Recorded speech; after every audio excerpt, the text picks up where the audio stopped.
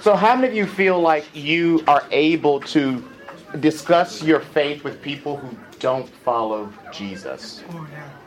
Do you feel like you can openly discuss your faith, answer questions? Okay, that's a good thing. Questions are hard sometimes. Okay, the questions are hard sometimes. So we're going to do like a whole practice Q&A. I'm going to tell you now, I don't know everything, but two things that you always need to be willing to acknowledge when you are engaged in such discussions.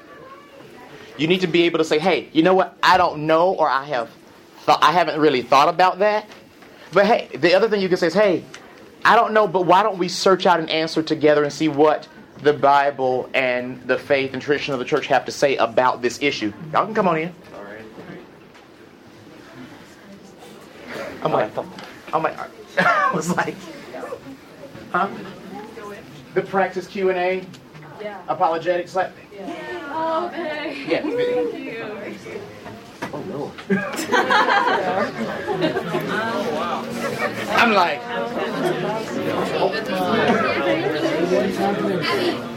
it's about to get real. Practice Q&A. Yeah, in here. Anybody else like this? Practice Q&A.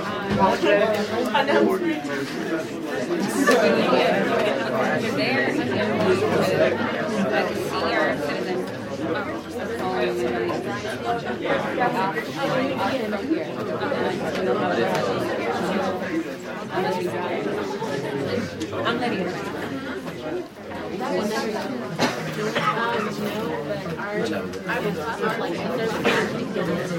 Are there any seats left?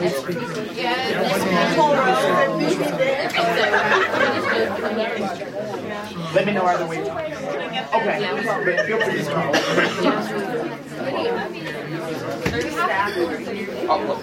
You're like, we can make a new row. So you say that some of the questions are hard sometimes. Like what? What do you mean by that? I mean, like,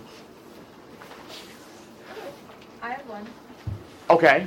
So, if that's okay with you. But, like, if I'm talking with people, like, a lot, because people are supposed to be, like, politically correct now, people say it's very close-minded of me to assume that other people are wrong and that my religion is correct. And it's, like, just, it's high and mighty to tell people that their way is incorrect when, like, we don't know. Okay. The whole issue of exclusivism within Christianity. One of the things that here, I'm also going to give some book recommendations as we talk about this, if that's okay. Christopher J.H. Wright discusses in his book the uniqueness of Jesus.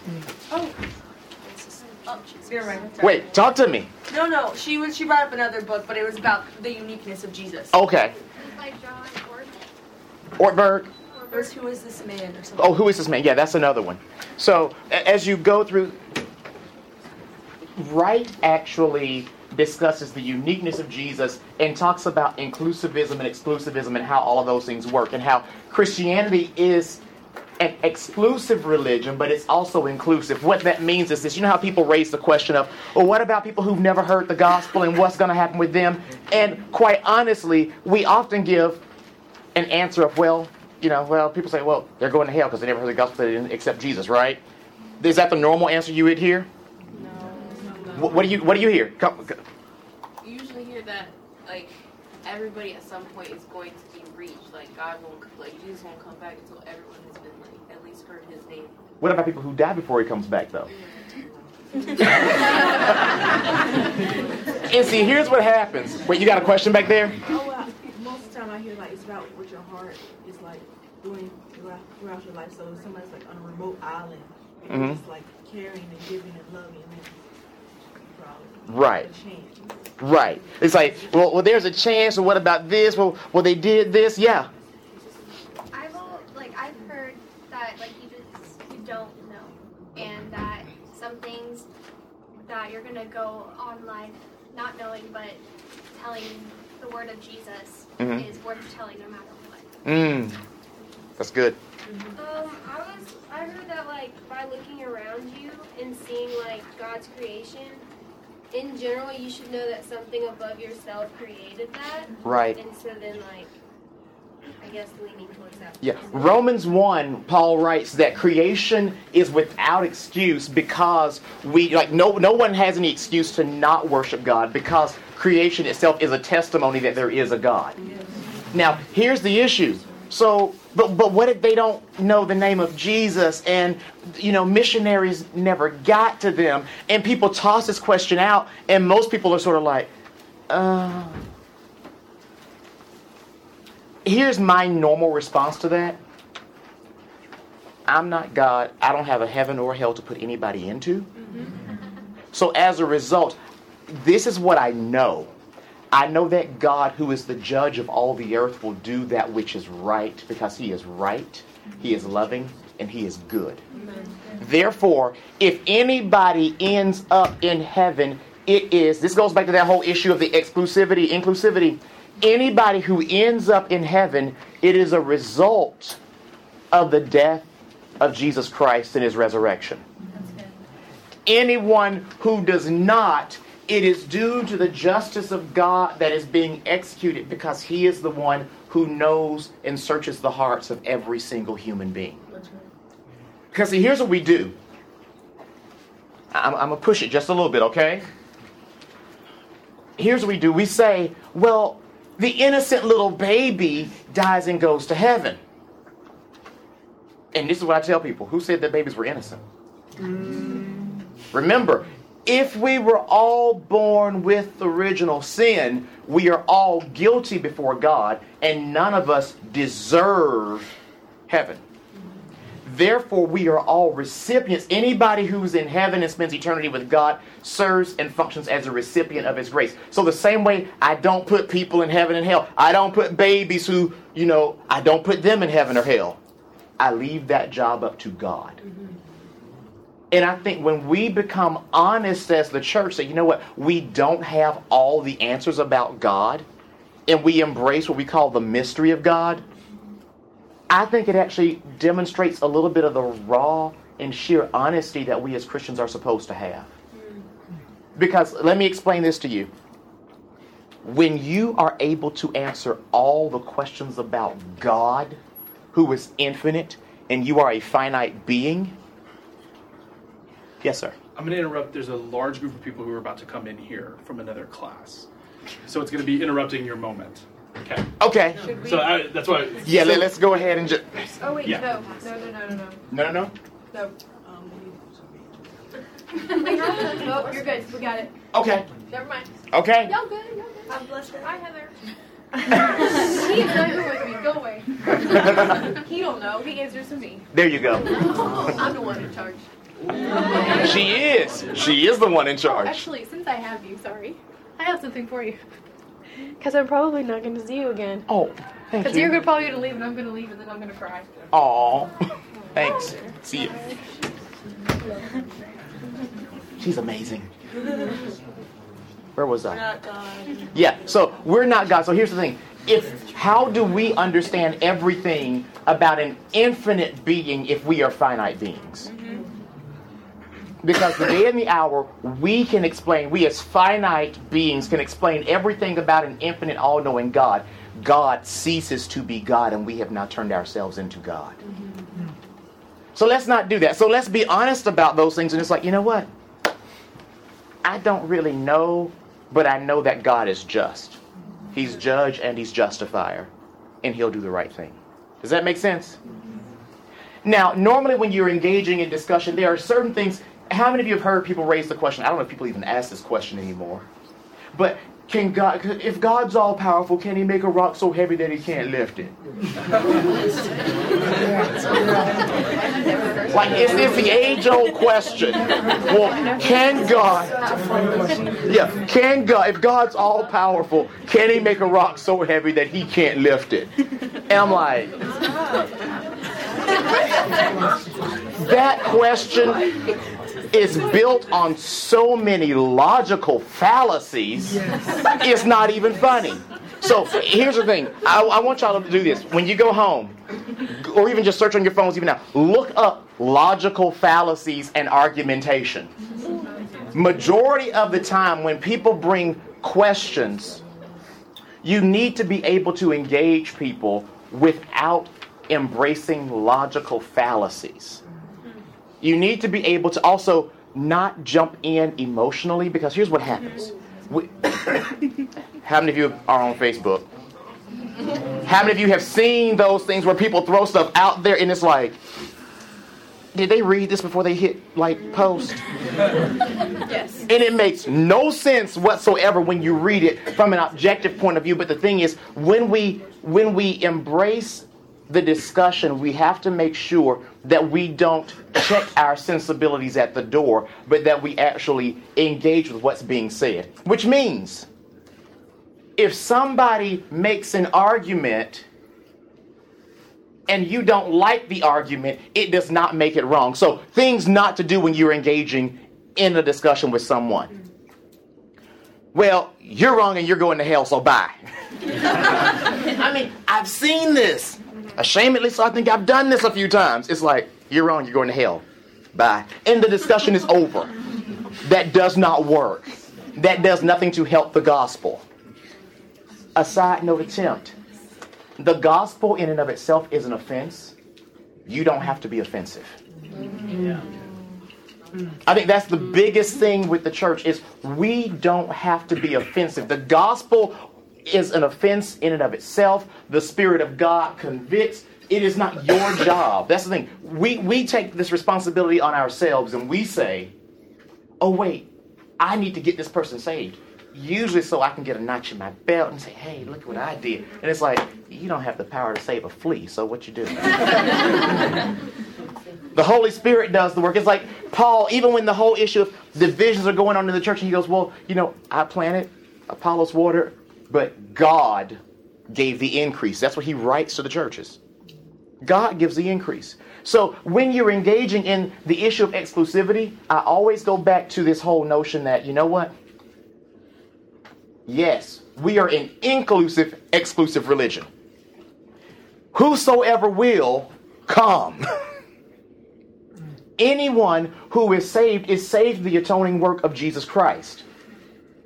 But, so whosoever will, come. Anyone who's saved is saved through the atoning work of Christ. That's still inclusive. The exclusive aspect of it is this. There is no salvation apart from that which Jesus does. Because if you can find any other way outside of Jesus for salvation, then there was no reason for God to ever become a human and come and die. No reason at all. Does that make sense? Yes. Thoughts, questions, concerns?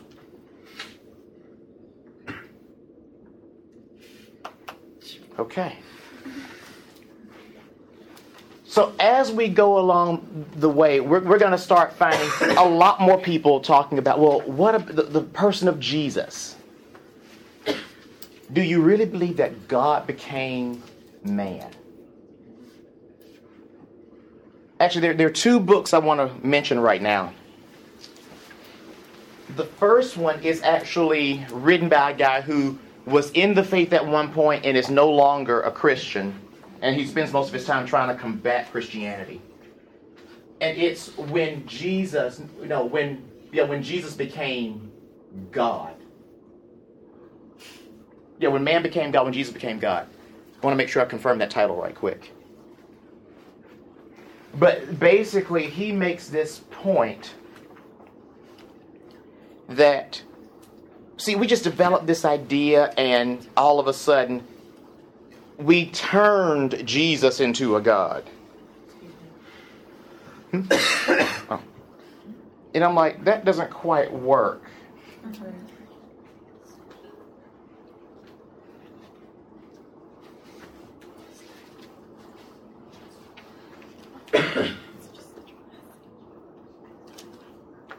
That's not the book I was thinking of. But I'm like, or they're two books by the same name. Oh, that's freaky. There are actually... Yeah, okay, there are two books by the same name, so I'm happy I looked this up. Yeah, When Jesus Became God, it's by a man named Bart Ehrman. Oh. Yeah, I'm like, you mentioned the name, it's like you read something by him, When Jesus Became God, the exaltation of a Jewish preacher from Galilee. So basically, Ehrman makes this assertion that these people got together and decided, well, we're going to make this guy into God, and we're going to tell everybody he was God. And I'm sitting here thinking, people died because of this. Either two things happened. Over 500 people all hallucinated simultaneously, which makes no sense, or Jesus appeared to them post-resurrection. Jesus appeared post-resurrection, people. Because he actually died and rose from the dead. Just saying. So then, there is another book that's edited by a guy, and it is When God Became Jesus? Trying to make sure I got it right. Or was it When God Became Man, When God Became King? Not that one, not that one, not that one. It's an edited volume. It's basically a response to the first book. Help me out, somebody. Y'all are like, we all know what you're talking about. God became flesh, possibly. Okay, grief. Mike Bird. Okay, I'm like Aussie, little Aussie redheaded dude wrote the book. No, like literally.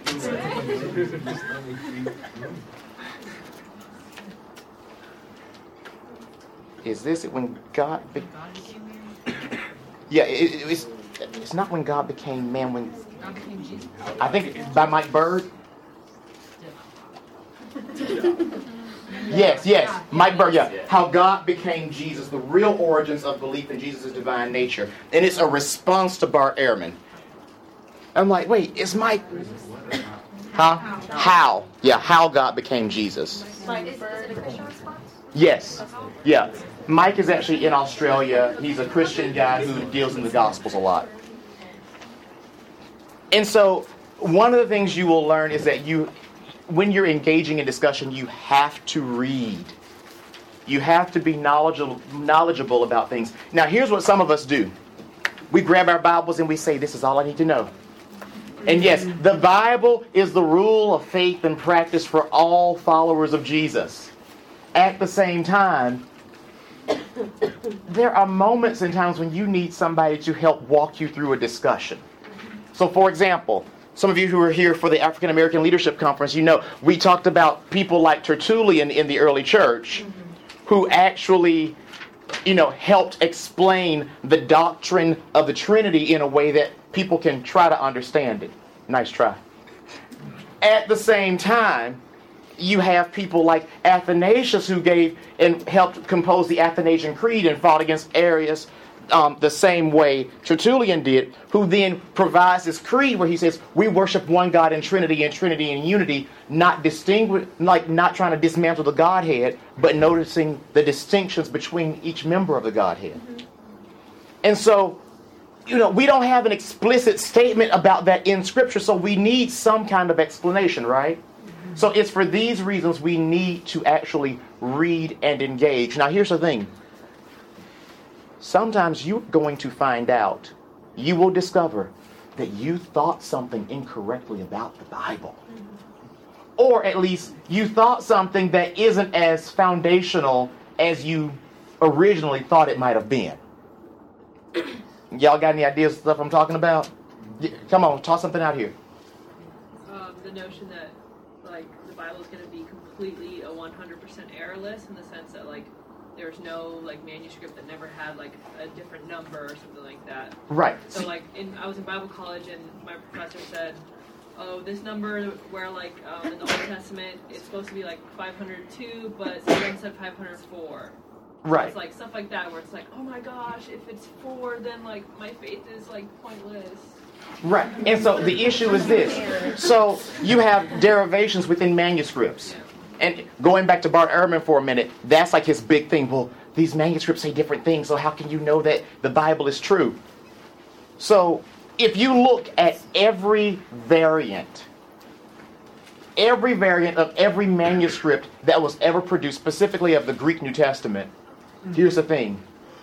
Not one single jot or tittle of theology changes. So the issue is this. Is the Bible true? Yes. The Bible does not speak of protons and neutrons. The Bible is not your science textbook. So with regard to creation, yes, God created. How did God create? He spoke the worlds into existence, and I don't know what he did with what when he spoke the worlds into existence, but here's what I know. God created it. So if there is some scientific aspect to this that talks about how this combines with this and these things come together and God did it, great.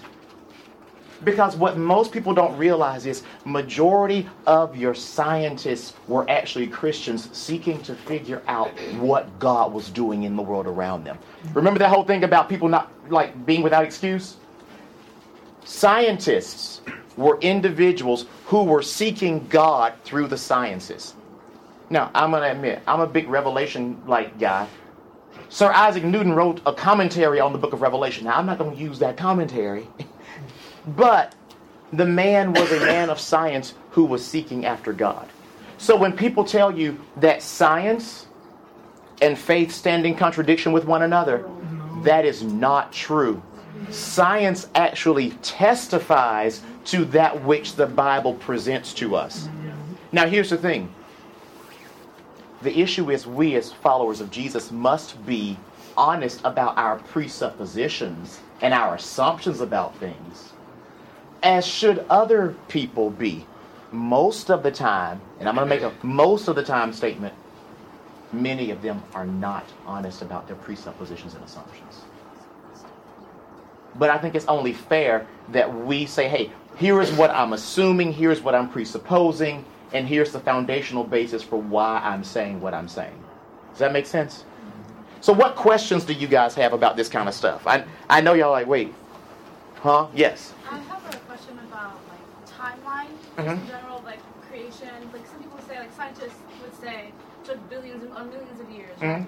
And then Christians believe that it's 10,000 years or however. Right. I don't know. Okay, so here's the question. Because I'm gonna tell y'all this now.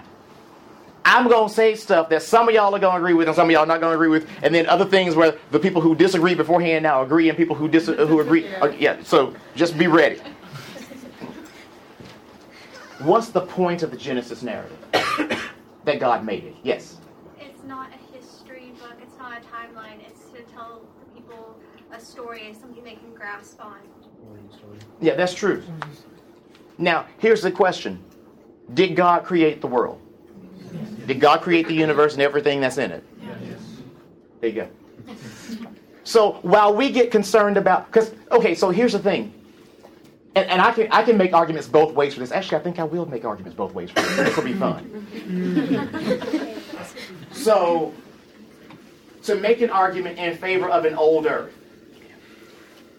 if you open your Bible to Genesis chapter 1, and we talk about a day is a solar day, right?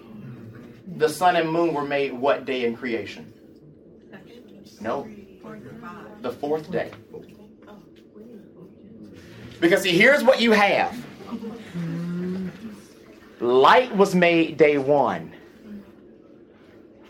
The sun and moon are made day 4. Day 1 parallels day 4. Day 2 parallels day 5. Day 3 parallels day 6. And here's what you find. The general ideas that are presented in days 1 through 3 are then specifically discussed in another aspect in days 4 through 6. So what you end up finding is, you've got the sun and moon, the greater lights and the lesser lights. Oh, the firmament and the separation. And then you have fish in the sea and birds in the air and things being made from the ground based on all these things. And then finally you come to humanity being created from the dust of the earth and God breathing into humanity the breath of life and humans becoming living soul. Now, so for me, I'm like, does it really matter if the earth is 6,000, 10,000, 1.6 billion maybe years old? Because here's the other side of that. When people say, well, God just made the earth, and I've heard Christians say this, God just made the earth to appear with age. Deception is really good. Huh? That's a deception. That's a a great character. And that's the thing. I'm like, deception is not a character of God. That's right. So either the earth, or I've heard, well, God allowed the devil to put dinosaur bones in the earth.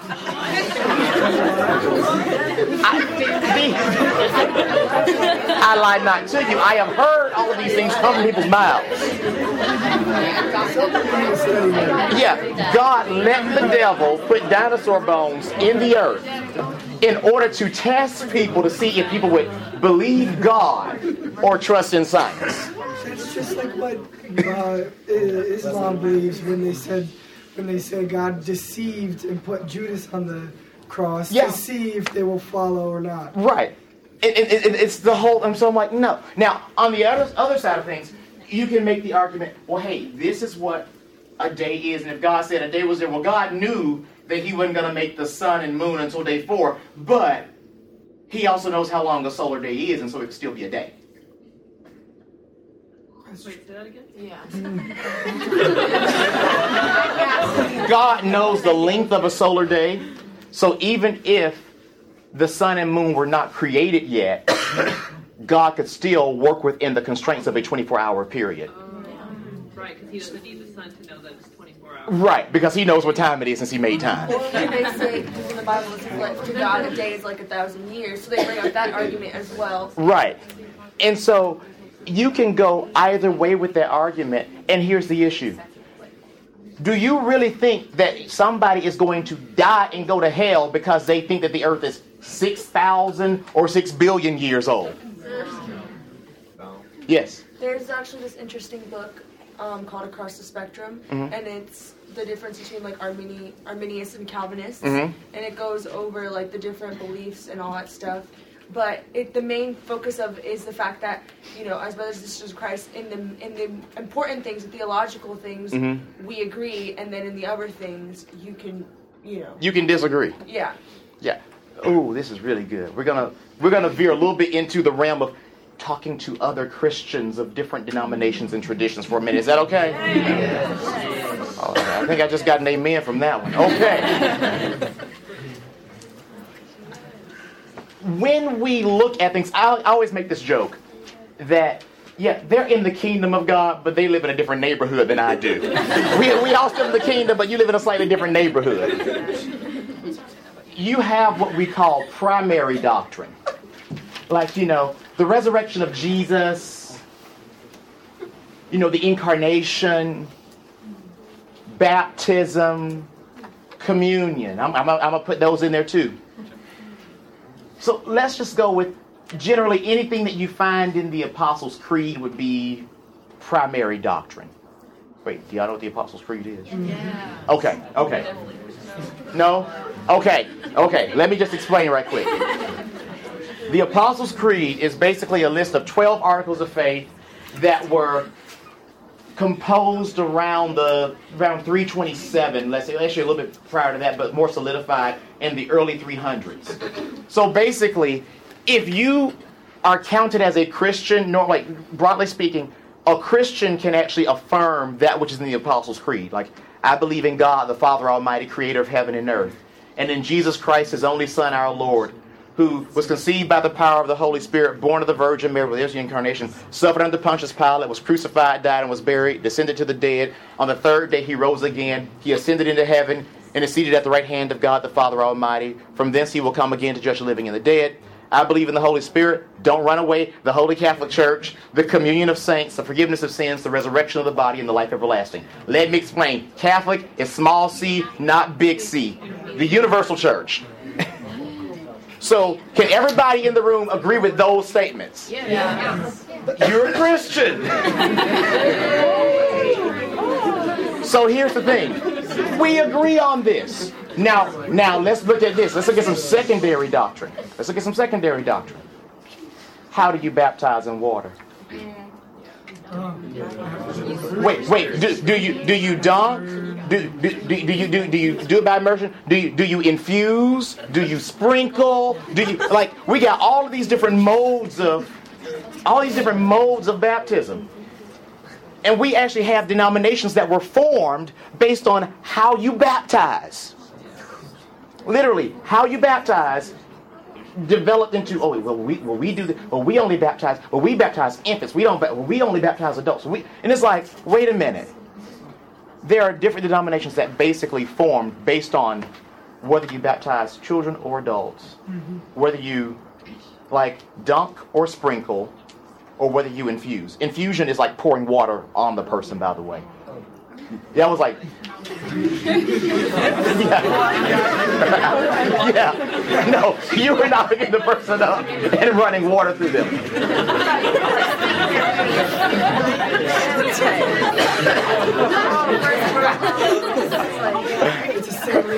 Yeah, I was every time I would say infuse, I would see y'all look like.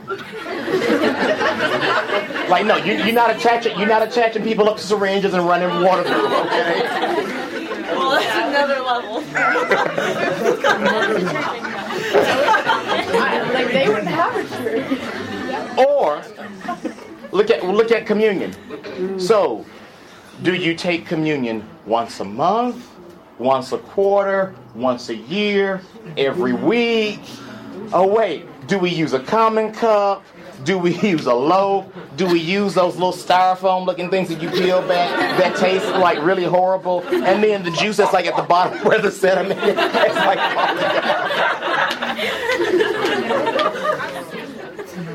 And I'm like, nah. But here's the thing. There are denominations and churches that have formed based solely on those things. And I'm like, dude, that's like secondary doctrine. That's like church, that's like third level. Like, It creates division. Yeah, and it's like there's no need for those divisions. So here's the thing. I'm an Arminian. I have other friends who are Calvinists at the other end of the spectrum. And it's like, well, they're like, well, only the elect are going to heaven. Like, yes, only the elect are going to heaven. But then what we find we disagree on is, well, how do you know who's elect and who's not elect? And I'm like, those who are saved are the elect. But they're like, but God chose them beforehand. And I'm like, no, God by his foreknowledge chose them. But and we literally go back and forth. Now, here's the deal. We're brothers and sisters in Christ. Yeah. So now, once we can not make it personal, we can have these discussions.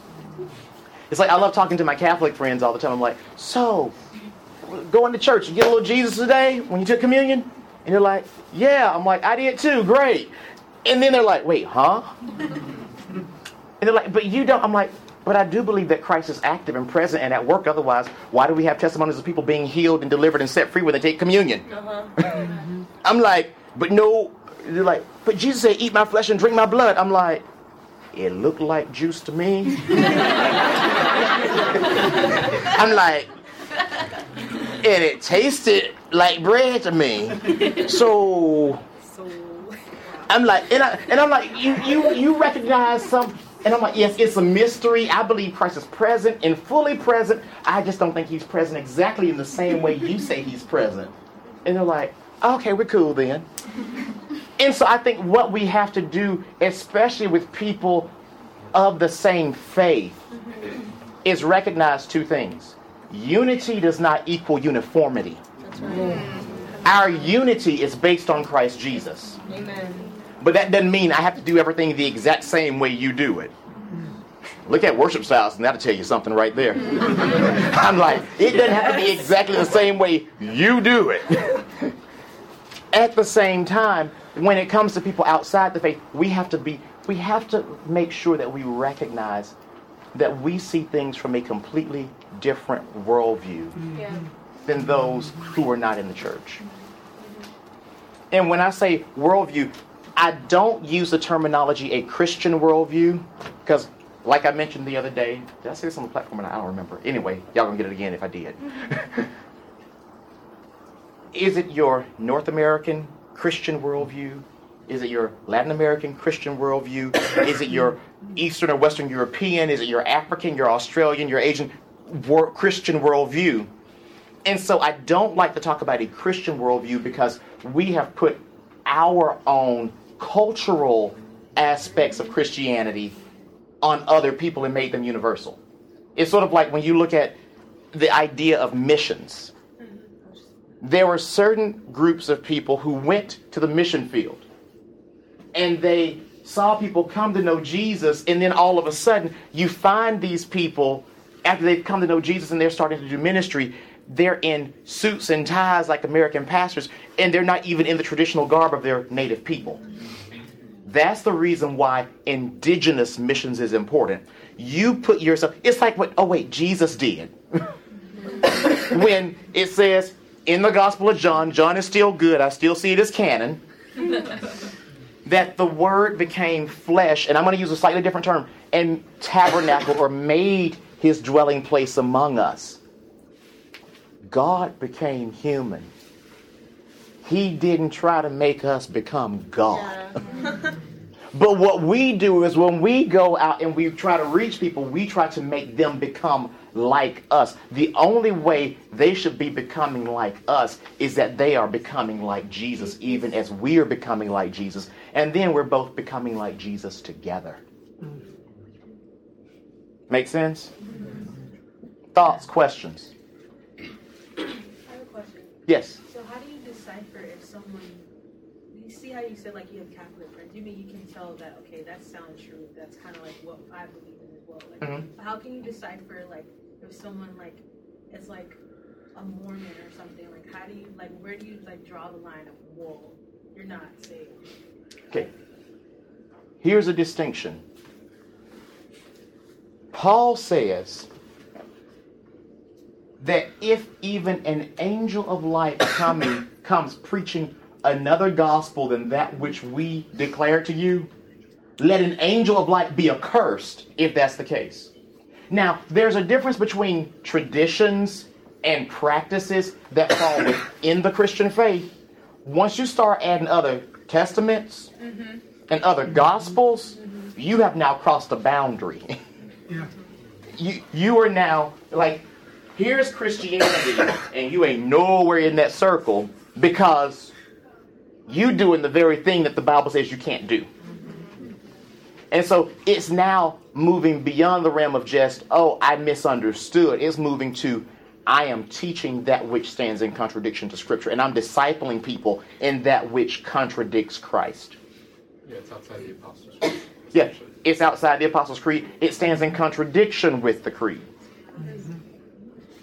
You see, if you want an expansion on that, look at the Nicene Creed. It's a little bit more detailed. You want an expansion on that? Look at the Athanasian Creed. And here's the thing. Creeds are things that all Christians should be able to affirm. So it's not like some, well, hey, we believe this right here, and this is how we view it, and, you know, my little group right here views it in this way. I'm like, good for you.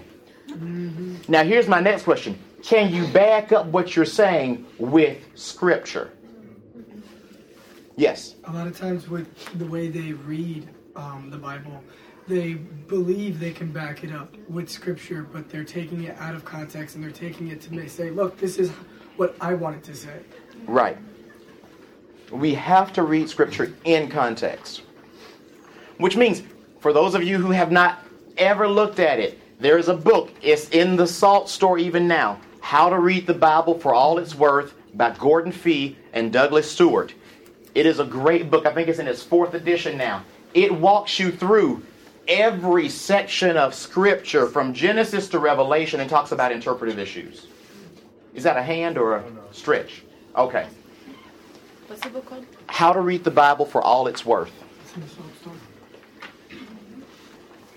They've got a few more copies of it, and I will tell you, if you get it here, you're going to get it cheaper than what you get it on Amazon. Because they got them for like bulk prices and wholesale prices. So here's the deal. As you look at the Christian faith and you look at engaging others, key number 1, engage people with humility. 2, don't be offensive to people. Like I said, the gospel in and of itself is an offense. You don't have to try to be offensive. That only turns people off. Yeah. And at that point, you are then acting in a counterproductive manner to the gospel. Yeah. And 3, be honest. When you don't know, say you don't know. That's good. There is no reason to be like, well, I know everything about God. No, you don't. If you did, you would be God. What other questions do you guys have? Oh, yes. What are some ways that you can, I guess, affirm the validity of the Bible itself? Like, as Scripture, we say, like, back it up with Scripture. Well, there are non-believers who don't believe that Scripture is Scripture or inspired by God. That is a very good question. When you look at the notion of Scripture, I think that's what you have to look at as, hey, this is one of the presuppositions that I have about the faith. That this is the revelation of God to humanity. So I assume that there is a God, and this is his revelation to us. Now here's the deal. Can you demonstrate that this book does give an accurate reflection of history and time and all of those? So that adds to the validity of the Bible. Because here's the deal.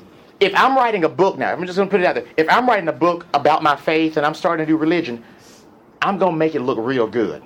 I'm not going to have a racist Peter who's preaching on the day of Pentecost or who denies Jesus. And then turns around and is over here and it's like, oh wait, I found out that God shows no partiality. I'm gonna like clean all that up. I'm not going to have David having an affair with Bathsheba and then killing the woman's husband, Uriah, by sending him to the front line of the battlefield with a note saying, hey, now when you go to the front lines, everybody pull back till this guy dies.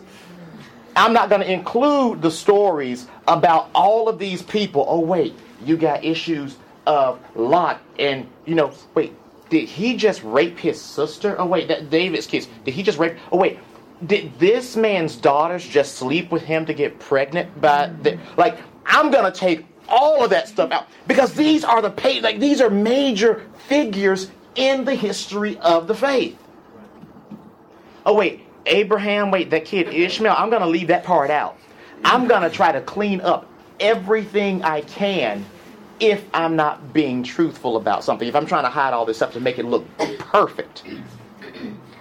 The Bible does not do that. And the thing is, we as the church learn from those issues, and we learn sometimes what not to do just as much as we learn what to do. I think that adds to the validity of Scripture because it's an honest document. Yes? To add to that, I was asked this past semester by an atheist, how do we know that the Bible wasn't written by a bunch of pedophiles in their basement, just thinking that it's all just a big joke? Because okay. Go ahead. I'm still okay. Here's how I know the Bible was not written by a bunch of pedophiles in a basement. One, I don't think basements existed way back when. Two, you have a book that was composed on 3 different continents over a period of a couple of thousand years in which you have people writing in Hebrew and Aramaic and in Greek. And why in the world is somebody who's under the oppression of the Roman Empire like Paul, who's in prison, taking time to write all this stuff as a pedophile to function as some big joke? Why would Jeremiah be going in this well because he's declaring the word of the Lord? Why in the world would we have all of these things? Because we have to realize, oh wait, the Exodus. People are in bondage. They ain't got time to be writing stuff if it's not from God. They just try to make it through slavery. They just try to get there. I mean, the story of Daniel. I mean, for some of the things that were written, if this were a joke written by pedophiles in a basement or anybody else in a basement for that matter, people could have died for what was written. I ain't got time to be wasting my life on a joke. Just saying. Does that make sense? Wait, there was one more hand back here and then back up here. Yes. So I grew up in a pretty conservative Southern Baptist area, a region, but like the Southeast. Yeah. Yeah.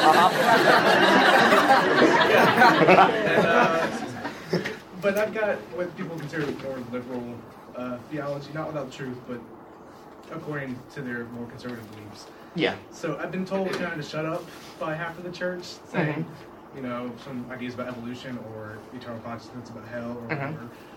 But on the other side, I have friends, or I've known people that feel that have been pushed out of the church because of that, or don't even want to get near the church because someone told them they couldn't be Christian because they believe in evolution or whatever. So at what point do you have to say, it feels like I have to give up one or the other? I either have to conform to shutting up about that or saying, hey, you know, it's okay, this part, like, I agree with what you're saying. There's validity in what you believe, even though they disagree with it, but they're pushing this out if we do. I think part of that comes to being in the right community. Being in a community of people who trust Jesus and who are open-minded about certain things. Because let's be honest, nobody likes for their world to be rocked in any way. And if you say something that disagrees with my perspective on the Bible, then there is a disturbance in the force. And all of a sudden, things fall apart. I would say that in the event that you were in a situation where it's like, well, you can't go to heaven because of this, and you're not a Christian because of that. I will tell you, I'm one of these people. Just transparent moment. I'm an old earther. Old earther.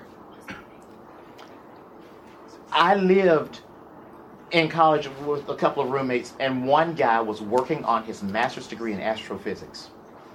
And he thought it was going to be crazy because two of us were ordained ministers, and this guy was like the agnostic over here studying astrophysics. And we had this cool discussion late one night, and he was like, wait, well, it's not like, and I said something about, oh, well, yeah, the earth is old. And he was like, wait, what? And he grew up in a part of Kentucky where he was like, you could not believe that the earth was old and be a Christian. Like, there was just no room for that. And so we started having this discussion. He was like, wait, so Christians aren't as closed-minded as I thought. And then he made some comment about, yeah, I dated this crazy girl who spoke in tongues one time. And And I was like, okay. I didn't say anything. And then I didn't say anything to him in that moment because it was just not the right time. That's the thing. You got to know when to speak and when not to speak. You got to listen to the Holy Ghost sometimes. So there's no, okay, don't say nothing right now. Then like a week and a half later, I was like, oh yeah, remember we were having that conversation? He goes, yeah, that was a great discussion. I said, remember you talk about the crazy girl who spoke in tongues? He was like, yeah. He goes, yeah? I'm like, I speak in tongues too. He was like, what? Okay, wait. Here's what happened. We had another conversation all of a sudden. Because we had the conversation about creation and whatnot, he's like, okay, he's not as out there as I thought. Let's have this conversation. If this guy who's doing all this stuff says he speaks in tongues too, maybe. And I ended up encountering a guy from a tradition that they did not believe in that at all. And he came to me, he goes, can I ask you a personal question? I had never had a discussion with him about it. I said, yeah. He goes, do you speak in tongues? I mean, it was like one of those, shut the door because of my church tradition. And I'm like, yeah. He goes, okay, there must be something to this and it must be real then. Because I've seen you, whenever I'm having trouble, you're the one person who offers to pray for me. Like, there's something about this that leads me to... And it was just one of those things. Some things you're going to get through conversation. Other things are going to be about how you live your life. And people are going to fall on that spectrum in between. And I think that's the thing. We need to be able to be willing to embrace the fact that there is a spectrum and a diversity of ideas within Christianity that all fall within orthodoxy. It's nothing like out here that's just like heretical. It is orthodox and within the faith. Yes. My thing was, I know someone who was a Christian, like grew up in Christianity, then became an atheist, then went back to Christianity, and then became an atheist again. This person, she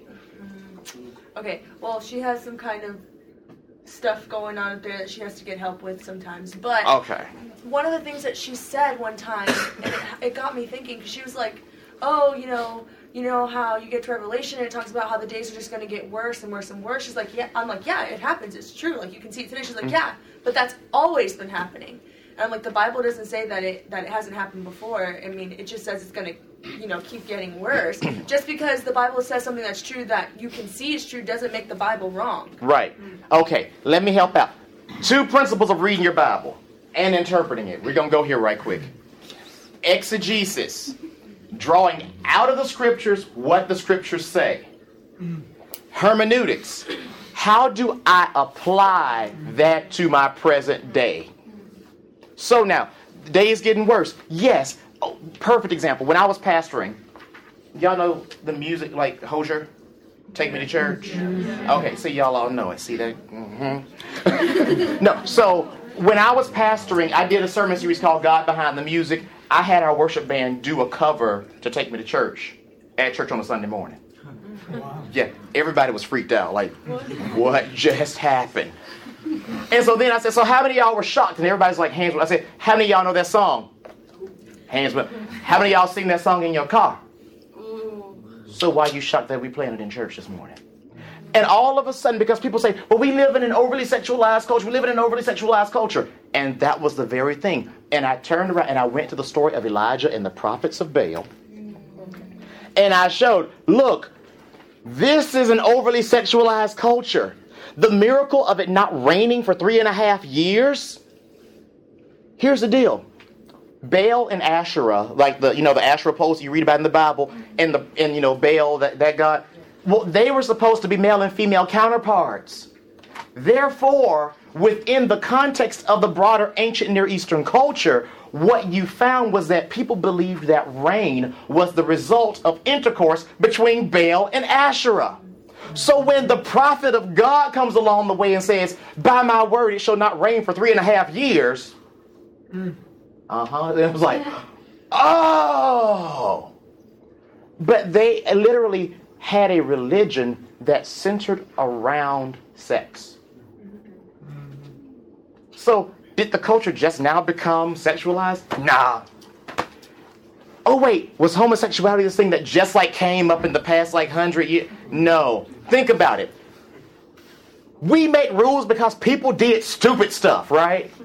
Like, think about it. Somebody does something stupid, something screws up. What happens? Okay, we need to make a rule. Don't do this. So, you read in your Bible, in the New Testament, Paul speaks about homosexuality and how it is condemned in Scripture. Okay, like he goes, this is against the laws of God. You read in the Old Testament thousands of years prior to that. This ain't anything new. But see, here's what we hear. Well, how can you say this? This is just something that's new. No. Or then we have people who will say, well, we have a greater understanding now than people did way back when. And I'm like, no, it was sin then, it's sin now. Like, there is no greater understanding. Like, because God is God and it's His word and it's living and it's right. true and it's applicable today as it was yesterday. Right. I'm like, God did not change, so why would His laws change? So we are running a little bit short on time. Let's go. One question. So I was asked by a friend about basically how the Bible has been used over years. Mm-hmm. For example, you've got colonialism, right? It's been used to basically oppress. Yes. And so I was trying to explain to them, how it's being misused just like any other text. But I just kind of want to hear like a deeper, like a deeper view. It's going to be deep, but it's going to come from science right quick. Yeah. Before you answer, I want to tag on to that since you mentioned colonialism. Like tag just what's that called? Annex to the question. The notion of like Christianity being white man's religion or like only a Western religion. All right, let's go with this right quick. Let's start here. The issue of the Bible being used to oppress. I can split atoms and create radiation to either help cure cancer or to kill people by dropping an atomic bomb. I can utilize the Word of God to help bring healing and comfort to people who need it, or I can misuse it in order to oppress and bring devastation to people. The distinction between the two is not in the tool that's being used, it's how it's being used.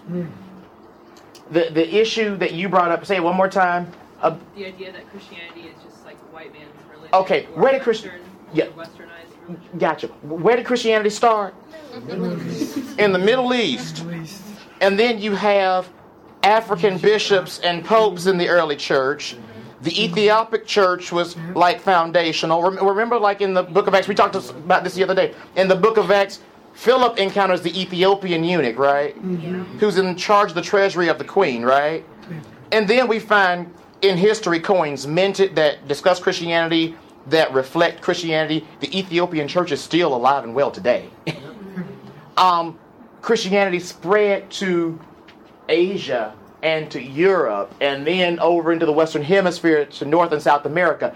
Here's the deal. The only reason why people will ever come to the idea that Christianity is a white man's religion is if they don't know the history of Christianity, first and foremost. Second of all, most people who have studied Christian history only study it from the perspective, or as I like to put it, it's a Christianized version of Western civilization. When in actuality, think about this, and you shall be my witnesses in Jerusalem, Judea, Samaria, and to the ends of the earth. But here's what we do. We look at the spread of Christianity from Jerusalem, and not really even Jerusalem, and we get to Rome, and we move into the establishment of the Holy Roman Empire, and that whole issue, when in actuality, Christianity spread out. Why do you think that there are so many people in India who trace their faith in Christ back to the Apostle Matthew? It wasn't like Matthew just fell out of the sky somewhere. He ended up leaving like Jerusalem and heading that way.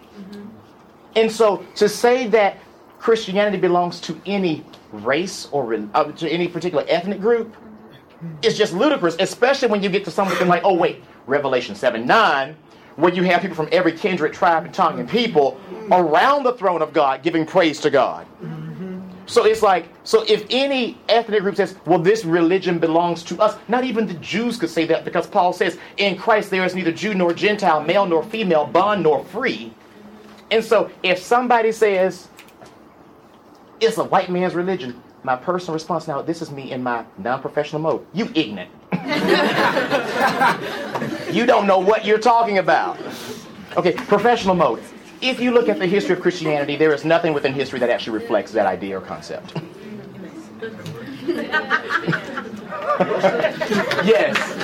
That was really good. Okay, so another question. So reconciling the Old and New Testament, grace and law, all that good stuff. Okay, so we've got, like, I'm going to butcher this because I don't have, like, my Bible right in front of me. So you're good. On this. Okay, so, like, it talks about the tattoo thing, the cutting hair, the wearing cotton, that sort of thing. Right. So how do you, like, know, like, what is just supposed to be for back then, or what is heaven or hell issue? What is... Okay, easy way to look at this. First of all, there was a guy named Marcion who tried to eradicate the Old Testament from Christian usage. Wrong. Jesus came to fulfill the law, he said, not to abolish it, right? So if Jesus came to fulfill the law and not to abolish the law, we have to recognize the fact that we look at the principle. What was the purpose of, because it's not a tattoo thing actually. Because in the same passage, it talks about like lots of your hair. It talks about menstruation. It talks about all these things. And I'm like, so what exactly is it? Marking yourself on behalf of the dead, which was a pagan practice of the culture around them. So the issue is, don't be like these people who are worshiping other gods. That's what it really boils down to with that. Or ritual uncleanliness when it came to entering into the temple of God. That's what all of those laws are about. But here's the thing: don't call common that which Christ has made clean. It's sort of like, think about it. You don't eat shellfish. Don't eat this. Why you eating that? Like, I like my shrimp and my lobster. I like it. Jesus tells Peter in a vision in the book of Acts, I think it's in chapter 9, do not call unclean what I've made clean. So in other words, Jesus declared these foods clean, so now I can eat them. The issue about like your poly wool blend clothes, you're good, because what was that? That was a practice of the pagans in the surrounding culture. And within the context of that culture, those were major things. That's why you didn't sow fields with two types of seeds in them. It was all about pagan practices, and those pagan practices were in relation to other deities. And God is like, no. You are my people. I have purchased you. I have made you my own. Therefore, you cannot be like these people. So in a very simple term, in present-day Christianity, don't be like the world. Don't be like the world. So if you have a tattoo, now don't use this statement as, see, Mom, the preacher back at Salt said I can get a tattoo. It's not about the tattoo. It's about the purpose behind the marking that's on your body. That's so good. And I think we are out of, time. It is 4:08. I'm going to still be around. A couple things I want to do. A couple book recommendations right quick. Ravi Zacharias' Jesus Among Other Gods. Anything you can get by Malcolm Muggeridge. Yeah. Ravi Zacharias refers to Muggeridge all the time. Mere Christianity by C.S. Lewis.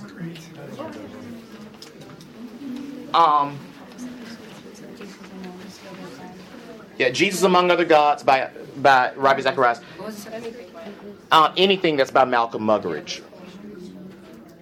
The Reason for God by Timothy Keller. And Keller's like a present-day pastor up in New York City. So, like, it's more modern. If you're looking for something that's very modern, like contemporary, go for Keller right off. The Reason for God. He actually has a Bible study curriculum that goes along with that. Was that a hand or? Okay. Do you have any recommendations as far as like the history of Christianity, like non-Westernized? Yes. The History of World Christian Movements. It's a 2-volume set. You can get both volumes for under $40. History of World Christian Movements. Basically what it does is it traces the spread of Christianity out of Jerusalem. It starts literally in the book of Acts.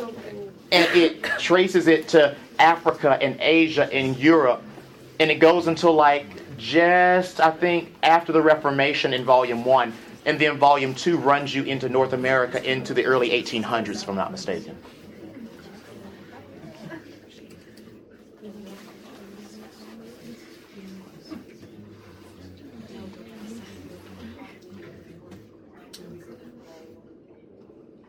And I'm sure you guys have probably heard about the Case for Faith. And there's another one, and it's really interesting. It's not really an apologetics book. It's about faith in God, and it's written by people who are actually, most of them are PhDs or people who studied Scripture. Like, you know, the people who dug in, and if there's any dirt to be found, they can find it kind of people. It's just a small edited volume with groups of people who've contributed to it. It's called I Still Believe. I Still Believe. STILL. Is that along the same lines as God's Not Dead too? Whenever they have like the people come in and they're like disproving all that kind of stuff? Not quite the same. These are people who took the Bart Ehrman route of critically studying Scripture and still come to the conclusion of faith. Who is that? What's the? It's an edited volume by. Here we go. I Still Believe. There's a subtitle to it that might help you find it a little bit easier. It is called Leading Bible Scholars Share Their Stories of Faith and Scholarship. And it is edited by John Byron. Thank you. You're welcome. And the cool thing is you have people from a variety of traditions. You have Pentecostals, Baptists, Anglicans, Methodists, who are all within this book. Yes? Can you read the subject again? Yeah. Leading Bible Scholars Share Their Stories of Faith and Scholarship.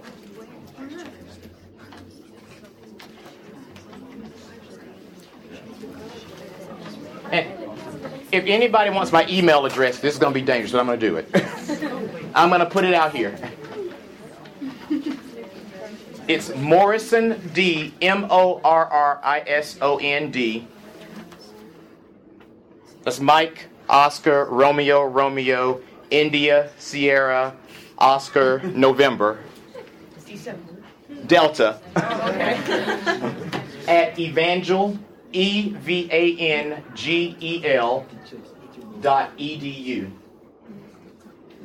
So stupid question. Do you teach at Evangel University? Yes. In Springfield? Okay, Yes. I have someone from our church that went there. It's wonderful. Oh, cool. So let me. Spell the website again. Huh? Spell the website again. evangel.edu. Okay. Let me pray for you guys and get y'all out of here. God, we thank you first and foremost for who you are and that you are a God who knows all things. And Lord, we come humbly, we embrace the mystery of who you are, but we also seek your face, Lord, knowing that in the appropriate moments when there are challenges and questions, that your Spirit will bring that which we need to remember to our remembrance. And you'll also just drop some divine knowledge on us as we need it. God, I pray that we would continue to walk in humility and participate in that which you are already at work doing in an effort to reach people for the glory of your great name. We ask all of this in Christ's name. Amen.